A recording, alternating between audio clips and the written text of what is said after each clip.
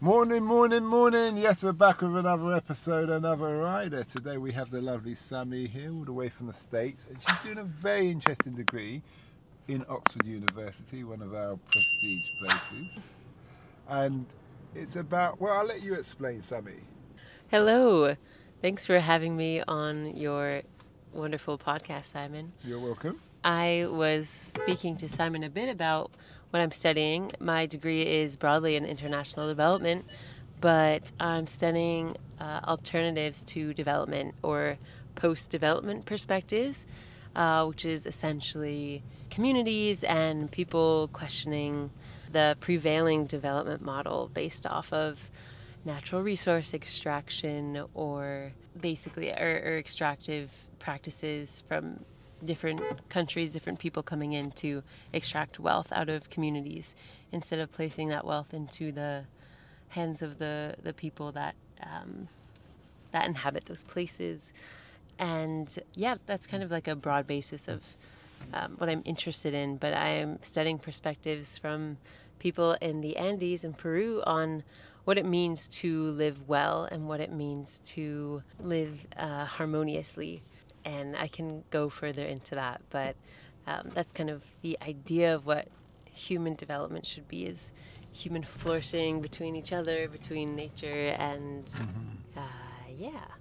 Why did you choose that degree? I studied environmental studies and psychology before in my undergraduate, and I've always been really curious with how humans engage with their natural environment, and I was always trying to bring those two things together.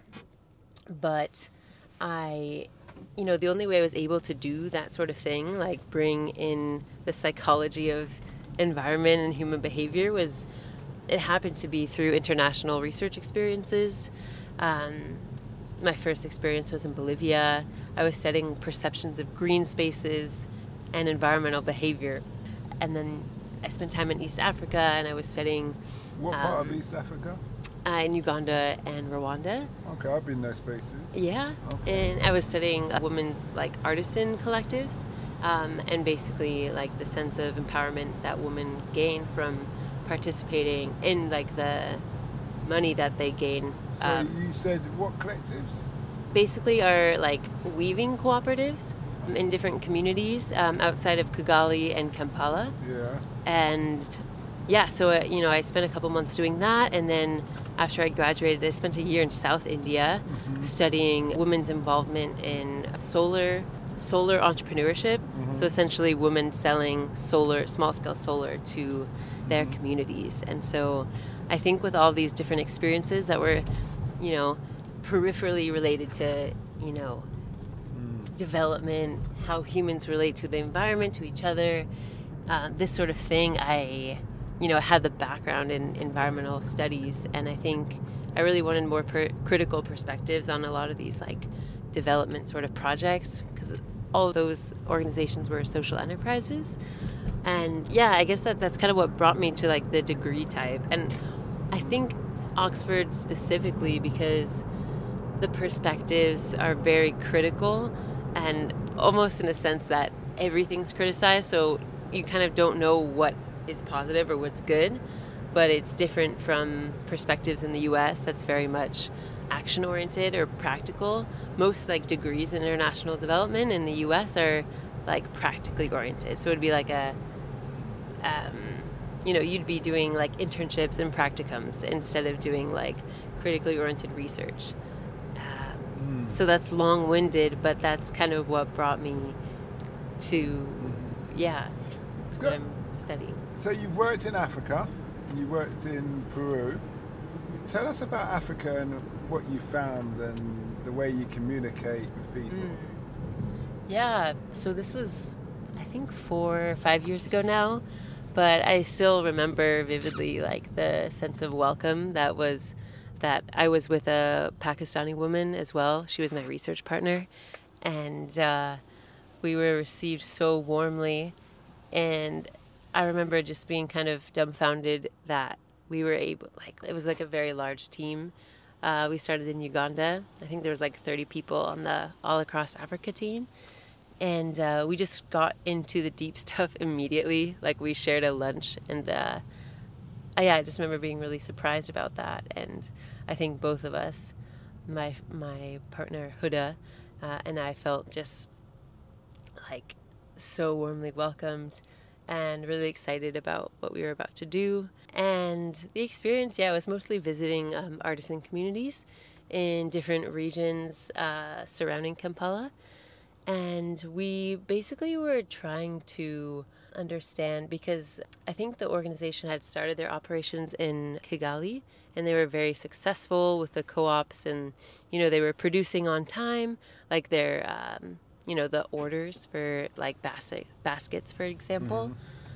So I think the idea of the project that we had been placed on was to kind of understand like what was working well in the Rwandan context, and like what could be brought forward to Uganda, to those cooperatives, so like things could be functioning more smoothly, and the sense of that, and kind of what, if anything, like cooperatives needed in order to function better. And so that just consisted of spending a lot of time in these different communities, sitting with the women. We had a lovely translator named Mary, and it's been so long ago now that I don't remember our specific findings, but I do remember like there were certain parts where the women were always saying that they wanted to work together. Like, we sit together, we work together. Community, right. And learning from each other, like peer networks, because, some of the women are incredible weavers, and they know all these really intricate designs.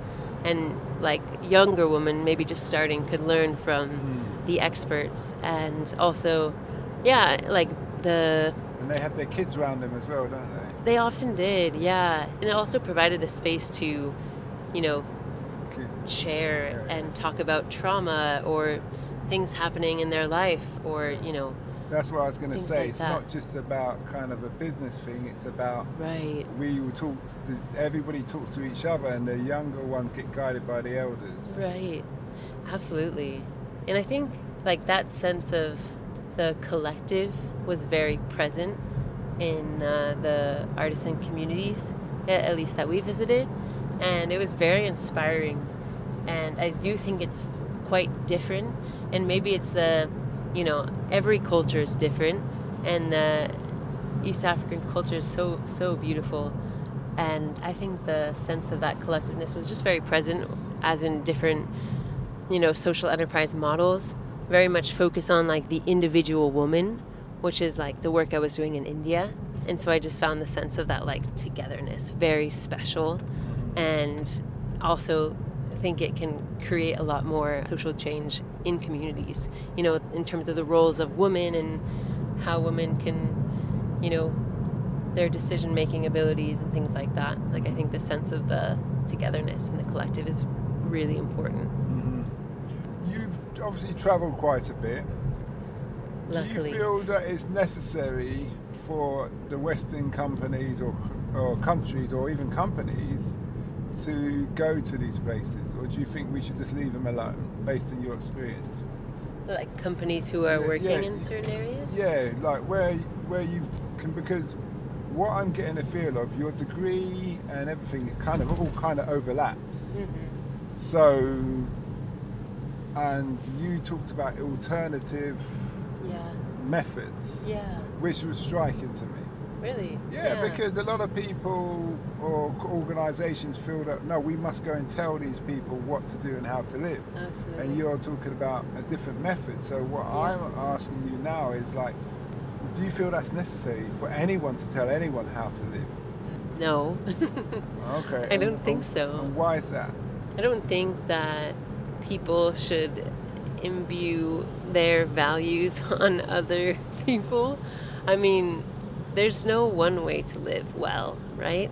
And of course, I think many humans can agree on, sets of values on how to interact with each other and interact with environment, with animals. And I think there's some interesting examples of, it's basically, I think it comes down to like values and relationships. And I think Yeah, it's like one example is like the, I think it's the Zulu word, Ubuntu, which is like I am because you are, which is like one vague translation.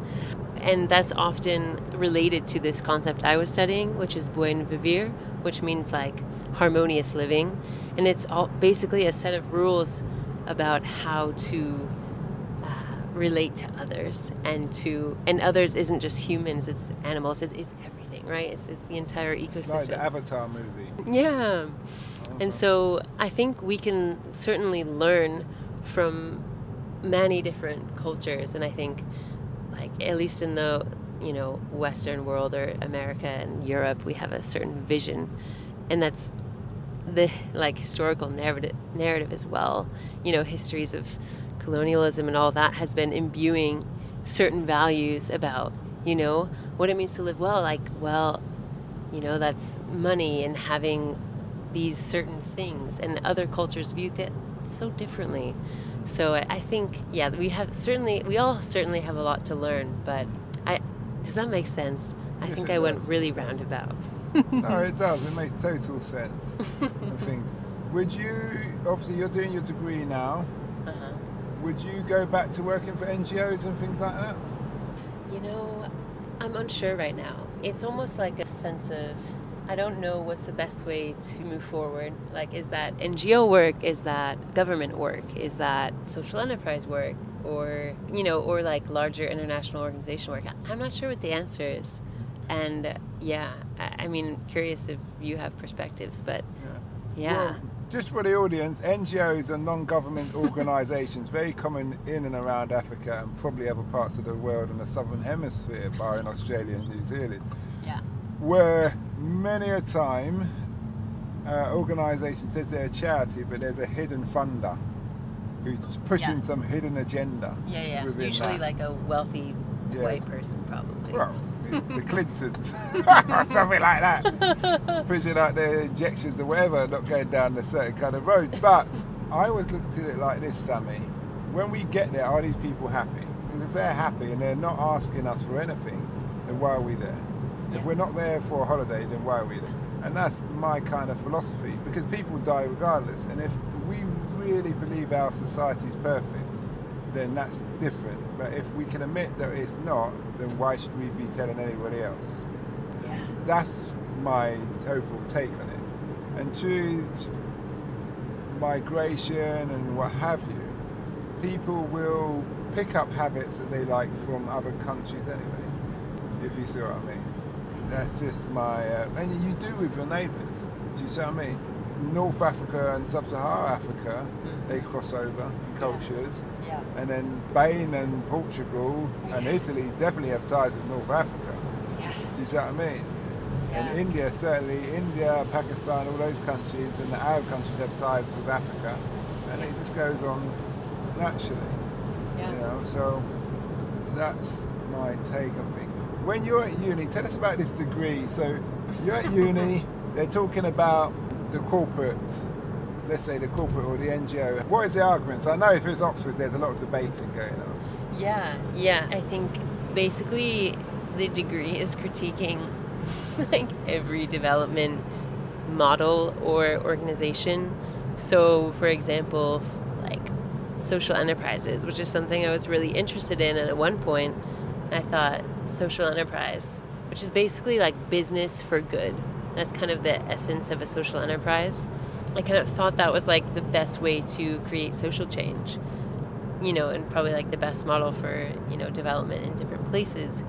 But in our degree, we talk about how oftentimes these social enterprise models, like as you say, there's a different intention maybe coming from the funder. And oftentimes the models create ambiguity for the people who are involved. So if it's like a woman selling solar, for example, they give them these t-shirts and they basically walk around their communities and are trying to sell these products, which one critique would be, you're engaging these communities in like the capitalist system because you're basically having them sell things. Those could be helpful solar products, but also, they could be they could break often, and that's a whole nother issue. But I guess it's the sense of putting a lot of time pressure, and I guess the sense of ambiguity that comes with, like, women already are working very long hours, unpaid work, like cooking, taking care of children, things like that, and then adding on another sense of, and trying to empower women, but there's lots of issues with that, and it doesn't always turn out how the organizations hope it will. And do you think that they see that as work, cooking, cleaning? The women? Yeah. I'm not sure. I never had that conversation with women, but from like the academic perspective, it's categorized as unpaid work. Okay. But I would imagine it would just be like, this is what I do. This is just what I do. No, right? my husband protects us, or does, or brings home food, and this is what I do. Yeah, and I think that's the thing that I'm coming to realize, is that we as outsiders, or academics, or people working in NGOs, we conceptualize these things. We have ideas about how people act, what they're doing. We're labeling it as things, but most of these people aren't conceptualizing these things. It's just they're doing it, they're living, and I think that's interesting. What I found from my time in living in Kenya, that you have different classes of people like any society, and you have people who've travelled, and those people have somewhat of a Western mindset at times, but they say they put on different hats. Where in Africa, they put on their African hat, which consists of all the things you need to do to get by, keep a relationship, and all of that. I even had a lady an African lady who works for NGO, and she was paid to go into villages and talk to women about women empowerment and all these things, but she'd have to get permission from the elders, the men first. So I said to her one day, "Are you sure that's a wise idea? Because when you leave them and the women give that attitude to her husband, it could turn into DV, a domestic violence situation." She kind of fumbled over that. Yeah. So I said, well, because she didn't have a partner, but she's looking for a partner. I said, so what are you going to do when you have your man, find a man? She said, well, I'm going to be the traditional African wife. She said, why? I said, why? She said, because it wouldn't work otherwise. The Western model doesn't work here with the African men. And I was like, And then I had another occasion, I had 3 of my friends who were female in my flat. And we were hungry, so I was sorting out the food. And they said, one of them said, imagine our mothers were here and there's a man in the house and there's 3 of us as women and he's in the kitchen. We'd be told off, we'd probably be beaten. And they went, yeah. And I thought, okay, maybe I should sit out there. But I'm very particular, I don't like mess. Yeah. So I just thought I'd sort it out. Obviously, regardless of, I realise this is not about race, it's always about cultural mindset on these scales. But that's why I asked you that question. Yeah. Because that was my overall experience. Yeah. And I've probably got 101 different stories in relation to that. Going back to what they were speaking about in university, about the pros and cons and the kind of debates they have. Can you expand on that, please? Yeah. I'm trying to think of other debates. So I'm sure you've got people who are real pro NGOs and pro telling people what to do, and then you've got people who are more liberal-minded. There is. Yeah, I think my supervisor, she's always saying, like, NGOs shouldn't exist. And I think that's interesting, right? Because that's kind of like the main entity that we see working in development. It's either like World Bank, those sorts of higher money-oriented organizations, or like UN, or it's NGOs, right? Is your lecturer, is she English? She's French. French, okay. Yeah. But, I mean, the lecturers are from loads of different countries. Okay. No, I was just wondering, because when she says they shouldn't exist, I agree, I don't think they should exist. Reason being, it's a bit like charities. If you didn't have charities in general, the government would have to deal with that thing and stop spending money on bombs and things like that. They have to address those social issues, because the public, if the social issue gets so bad, the public will say, no, this is not acceptable. Yeah. But with charities, you can kind of push it aside. I agree. Yeah, I agree with you, and with my supervisor. I mean, ideally, NGOs, social enterprises, none of those things should exist, because society should take care of all the people, right, who live. I mean, that's maybe idealistic, but I think, we've just moved away from there's examples of that working really well, and it's, like the Scandinavian countries, like social welfare countries. People can speak about how that won't work in certain places, but it's really the role of a government to take care of its people, and that's clearly not happening in many countries around the world. Many and that's Western countries. Yeah, absolutely. I mean, look at America. No right? free healthcare. That's a classic. I don't understand. If the government didn't give us free healthcare here, I wouldn't say it. Really? I'll just get up and go. Well, I wouldn't pay taxes. Why would I pay taxes if I'm not getting free healthcare? Yeah. Because even if I could afford it, my neighbour may not be able to, and that means my neighbour family is going to be suffering. They're either going to come to me for help, or they're going to become criminals, and it's going to affect me. Sure. It makes no sense to me. Do you see what I mean? Yeah. Yeah. Yeah. I agree. Yeah, in that respect. But such is life. Maybe it's me and my privilege of being born in Europe or Western Europe in that respect. Yeah. You've been an interesting guest. Thank you, Simon. I've got a couple more questions. And what have you learned from all your experience in this field that you wish you knew when you started? That's a really tough question. Something that I wish I knew when I started. I think I would probably tell myself that this area of study or line of work is very complex and challenging, and I've been, in the best way, confronted, on issues of identity. What does it mean to be studying this as a white woman? That's something that I'm always engaging with, and I think I would tell myself the most important thing is just listening. And I think I have been good at that in every experience that I've had.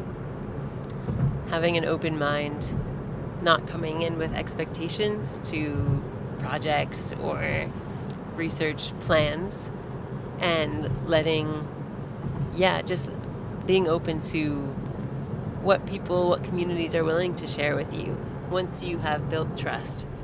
And I think I would just encourage myself to, while it's challenging, to continue to learn from the diversity of, different ways of being and seeing the world, and to continue to share that with the networks that I'm engaged in, because oftentimes people don't really engage with perspectives from other cultures or different ways of just being in the world. So I would say those things to myself, and I think so. What does the future hold for you? I have no idea. I hope something beautiful, and that I can do something meaningful and continue to uplift and valorize voices that are maybe unheard, and to walk my path. And on an easy note, what do you think of England? What do I think of England? Yeah, you're studying here. What is a culture shock, and what can we learn from America, and what can America learn from us? I'm not so sure about that. I think it's challenging to speak about England exactly, because I think Oxford's it's a really fascinating place. And I think it's different from most of England, and because it's, pretty diverse student population. Like, most of the people I speak with are not British. Yeah. They're coming from all over the world, and I think that makes it a bit harder for me to comment on England as a whole. All right, then. Oxford. Let's narrow it down to Oxford. How's your experience been in Oxford? Oxford's its own thing. It's its own little ecosystem, right? It's a student city, but I think I really enjoy the quaintness of England. Like, I've gotten to do a lot of exploring. I love the walks I've gotten to explore the seasons, spring, and that's been really beautiful, and go on bike rides, and I think the sense of like the countryside has been really nice. I walked the Cotswold Way this spring and got to see some of the countryside, and yeah, I really enjoy it. And I think the sense of, I know the UK is not perfect in terms of livability, but at least in a place like Oxford, I can get around just by walking and biking, and that's something wholly different to living in most cities in the United States. Yeah. So, I mean, that's one thing the US can learn from Europe, is just the sense of creating cities for humans in which humans can safely move about without being in cars. So I really enjoy that about being in Oxford. You've been a great guest. Thanks a lot for that, and we wish you well. We hope that episode enhanced your life. We post an interview every day, as well as vlogging on our social media channels. Don't forget to subscribe to get our latest episode.